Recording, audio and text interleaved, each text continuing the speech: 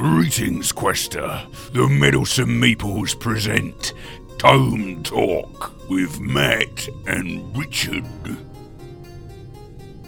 Welcome to Tome Talk, and this week Matt is going to tell us about a book which, well, at first he's going to actually have to tell us what it is, because I don't know what he's done to it, but it doesn't have a front cover. For those of you that are listening rather than watching, this is a very, well, you could call it a very well-loved book, or very well-hated book. Yes, depending. well, I took very good care of my book collection for many, many years, and then I had children. Right. This one was on the side, and my youngest child happened to come across it, and he thought it looked nice, he thought it looked interesting, and in doing so, the front and back of the book have been torn off. It doesn't actually affect the story. I've still got everything for the story. I've still got all the introductory take the story out. bits. Yeah, you changed the ending. There's still several pages left before you get to the story. It's just literally the cover page and the back page are gone. It starts with a list of characters, doesn't it? It does, yeah. But this book is actually The Dragons of Autumn Twilight. Okay. Now, this is the first book of the Dragonlance Chronicles, which some of our viewers and listeners may have heard of. This is by Margaret Weiss and Tracy Hickman. Okay. Two people, yeah, two authors, and they wrote all of the Dragonlance books together. Right. And this is actually quite interesting because this is published by Wizards of the Coast originally. It was from 1984. Now, Wizards of the Coast, for some of our gaming audience, will know that they're the people behind D&D. Right, okay. Okay, so, and that really does tell you a lot of what you need to know about this book. Yeah, actually, the logo looks similar to D&D. Yeah. That I can see. And there is actually a Dragonlance board game as well. I don't know if you've noticed, but Richard can see up on that corner of the room there is a Dragonlance board game. Yes, that looks quite old. And it's it's kind of like the forerunner of the D&D Attack Wing. Right. That kind of aerial dragon combat. But going off topic now, bringing it back to the book story. This is a book that I would say, if you are a fan of fantasy and you're of a certain age, you will probably have picked up and read at some point in your life. Okay. If you are younger than a certain age, you probably wouldn't have done. So are you younger than the age? Or I am of the age group that I think would have picked this up and read it, and because of when it came out. And I do think that this is a book that, if you are a D&D player or a role player, you would have jumped on very much when it first came out, because the actual story itself is based on a D&D session that the authors played. Right. Okay. So basically, you play a game of D&D, and then you write down what happened in a proper prose way. Yeah. And actually, funnily enough, a friend of mine, Ryan, when we were playing role-playing games when we were younger, he actually did write some stories based on some of our role-play sessions, and they were quite hilarious. That's a good idea. I don't think he's even got them anything more. I think they're on an old hard drive somewhere. But as we say, this was based on a D&D session played by the authors, and it does very much feel, when you're reading it, like watching a role-play group. Because you've got the story, you've got the characters in this book are like almost cliched now within fantasy and within D&D squads. Because you've got it's not, but it's like that, isn't it? Yeah. Stereotypes start somewhere. Yeah, and the people that make up the party in this game, you've got Tanis Half-Elven. Now, he's quite an interesting character in the sense that he's caught between two worlds, because his mother was Elven.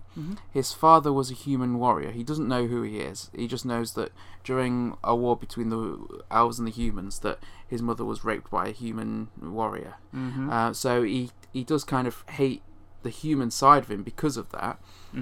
But also, because elves are generally distrusted, he grows a beard so that he can sort of pass off as human as he travels around.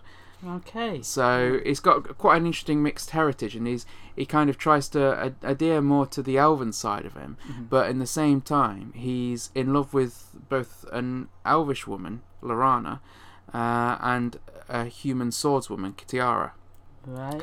And that again is quite symbolic of that inner struggle between those two halves of himself, the elvish half and the human half. So he learns not to tar all humans with the same brush. Yeah, and he does have human friends that he's close to. He just hates that part of himself because growing up amongst the elves, he was basically treated by the elves as if he was a human. Right. And so he wasn't trusted. He wasn't really one of them. Mm-hmm. But then at the same time, he's caught between two worlds because when humans see the ears, they just see the elf. Spock. They don't see the human part of him, so he's kind of an outcast in two worlds because of his heritage. Because Spock's half human, but because he's the only Vulcan, we seem very Vulcan to everybody. So that's makes for quite an interesting part of a character, but it's very much like the typical trope of the stoic leader. But he's got this inner struggle. He's kind of like Aragorn, if in a way, but he's kind of like a dumbed down version of Aragorn. But it makes for an interesting character. Aragorn was more nuanced, but he was like done from decades before. Aragorn was written, as a much more nuanced character. I felt, but other members of the party, Sturm Brightblade. Now he was a knight of Solamnia. Mm-hmm. Now the knights were revered before an event called the Cataclysm, which happened in the past of this world. It's based on the world of Krynn. The event. Yeah. And since then, the knights have fallen into disgrace, and he's trying to restore the knights to a place of honour because he is probably the most honourable and honour-bound character in this book.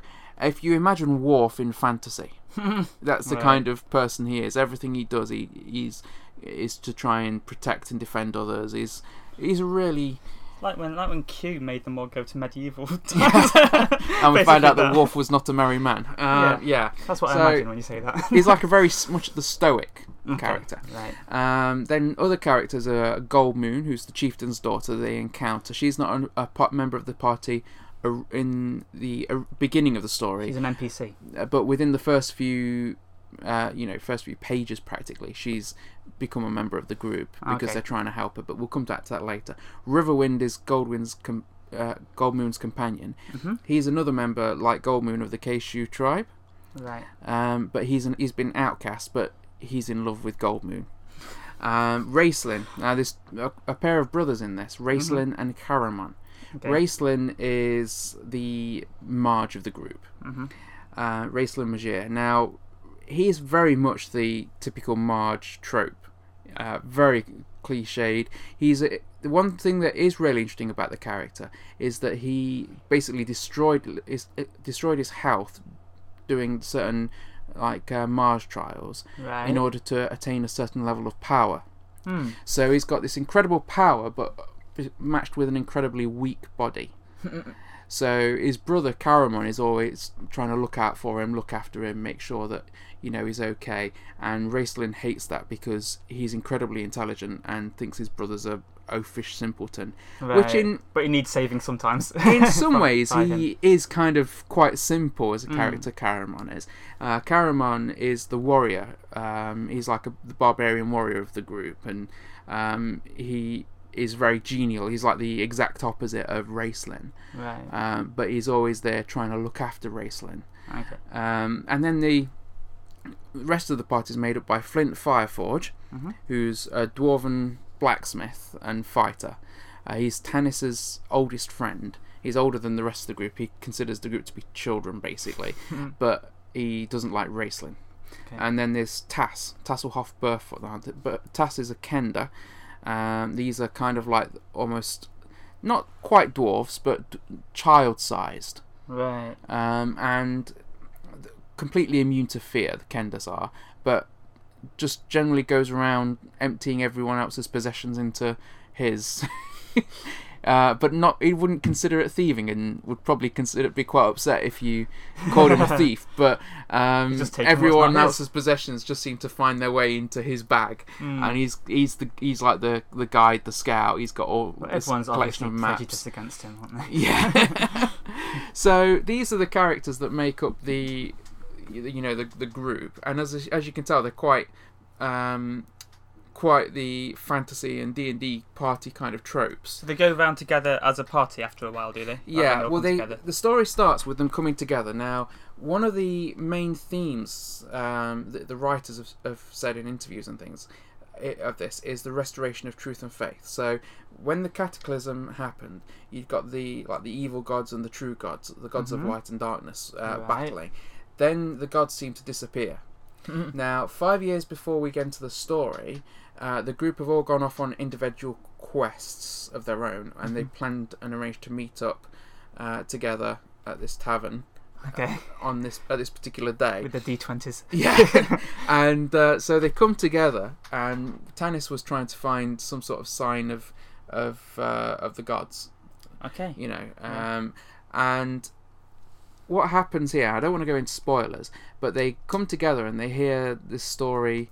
Well, not the story, but they hear rumours of this blue crystal staff, and that these seekers are after it. So when they come back to the tavern, their hometown is being occupied by the seekers. Right. Anyway, I don't want to go into any, as I say, spoilers. So they find out that these two barbarian plainsmen and a plainswoman, one of whom has the blue crystal staff. Right. So they have to get her out to safety before the seekers take her.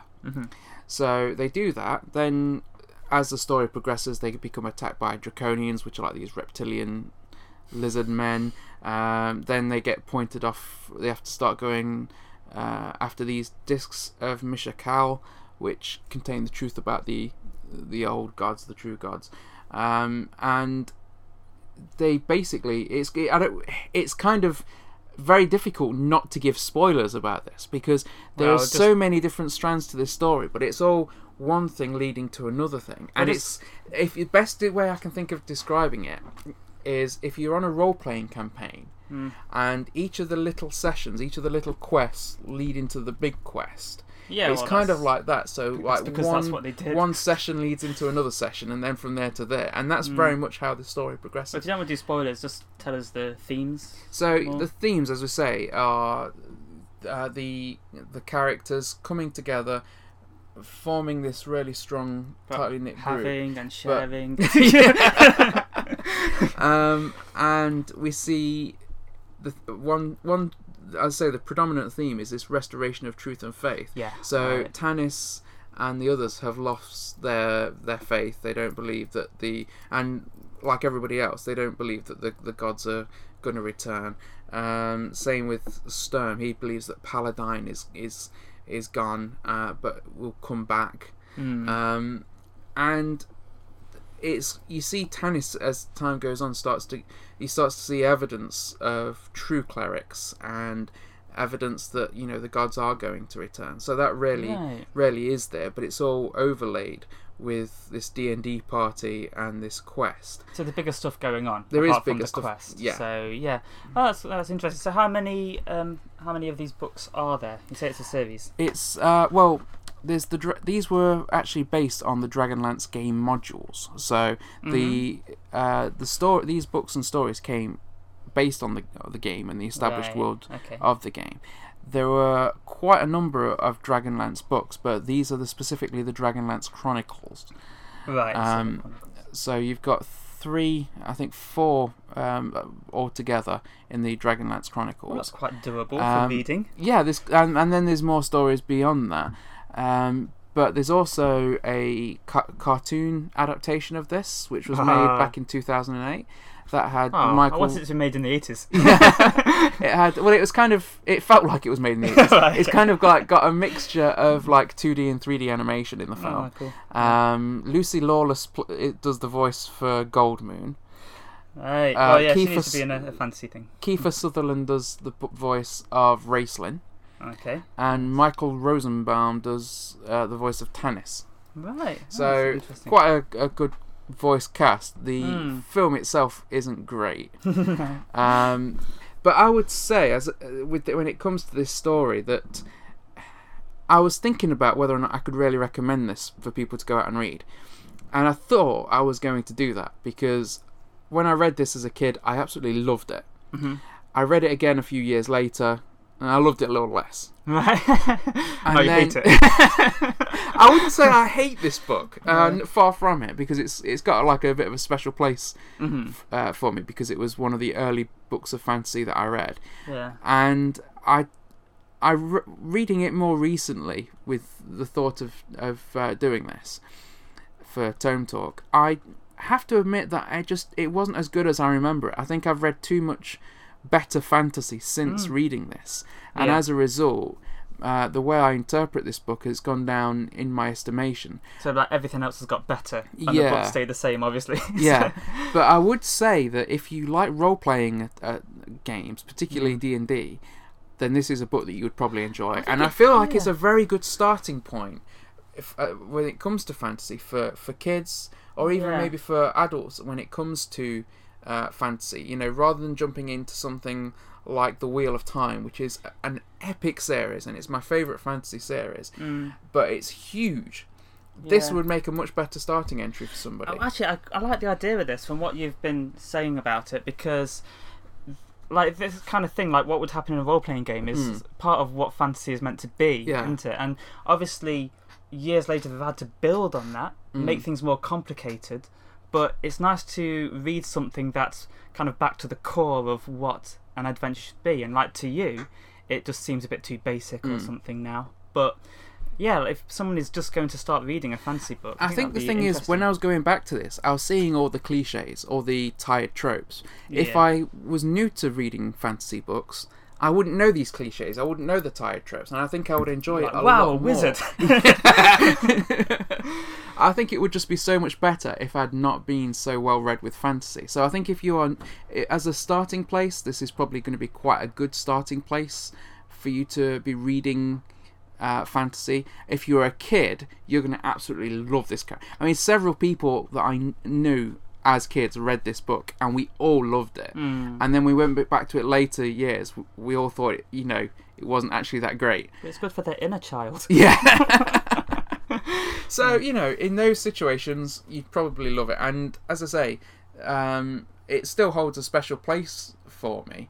And one of the reasons I actually nearly didn't do this Tome Talk this time, I was thinking about talking about a different book instead. But I thought, actually, I'd rather talk about this now, because then some of those later fantasy books will be better. Otherwise, if you read those and then read this one, you'd be probably disappointed. Right, okay. So if you're going to read a lot of fantasy books, try and read this one early on. Because you might not want to read it later. And if you're a kid, read it as well. So this is Dragons of Autumn Twilight, and that's by who? Tracy Weiss and Margaret Hickman. Hey, thanks, because the front cover's gone. Margaret Weiss and Tracy Hickman. I always get those confused. Nice save, though. And good that you realised it. You didn't have to go back and edit later. So that is Tome Talk for this week. So thank you for watching. Stay meddlesome. Farewell, Quester. To find out about other productions by the Meddlesome Meeples, then check out our channel or rendezvous with us at meddlesomemeeples.com. Until next time, Quester, farewell, and keep thine axe sharp.